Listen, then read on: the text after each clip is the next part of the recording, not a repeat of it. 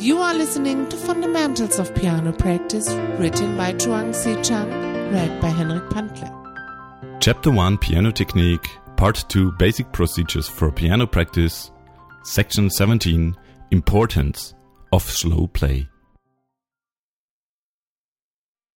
Having pointed out the dangers of slow play, we now discuss why slow play is indispensable. Always end a practice session by playing slowly at least once. This is the most important rule for good post-practice improvement. You should also cultivate a habit of doing this when switching hands during hand-separate practice. Before switching, play slowly at least once.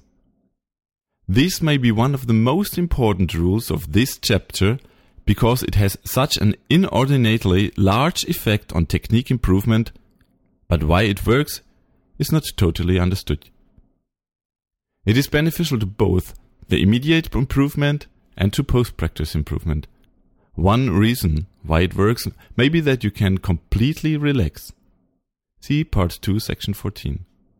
Another reason may be that you tend to pick up more bad habits than you realize while playing fast, and you can erase these with slow play. Contrary to intuition, playing slowly without mistakes is difficult until you have completely mastered the passage. Thus, slow play is a good way to test whether you have really learned this piece of music. The effect of a final slow play to post-practice improvement is so dramatic that you can easily demonstrate it for yourself. Try one practice session in which you only play fast and see what happens the next day. Then, try one in which you play slowly before quitting and see what happens on the next day. Or, you can practice a passage fast only and another passage of the same difficulty slowly at the end and compare them the next day.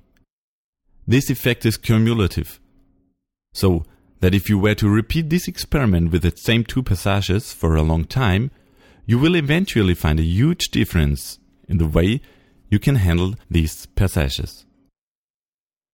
How slow is slow? That is a judgment call that depends a lot on your skill level.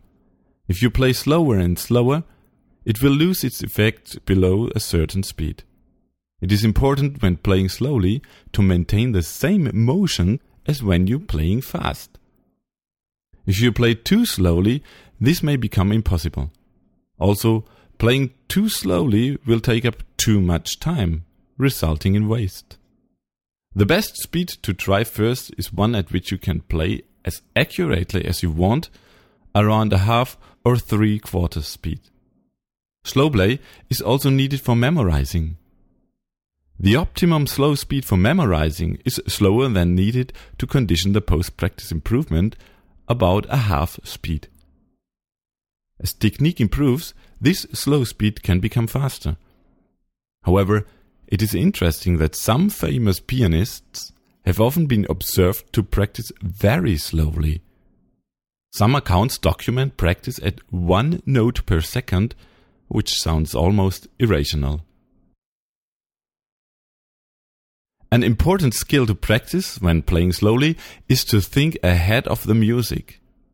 When practicing a new piece fast, there is a tendency to mentally fall behind the music, and this can become a habit. This is bad because that is how you lose control. Think ahead when playing slowly and then try to maintain that distance when you get back up to speed. When you can think ahead of what you are playing, you can sometimes foresee flops or difficulties coming and have the time to take appropriate action.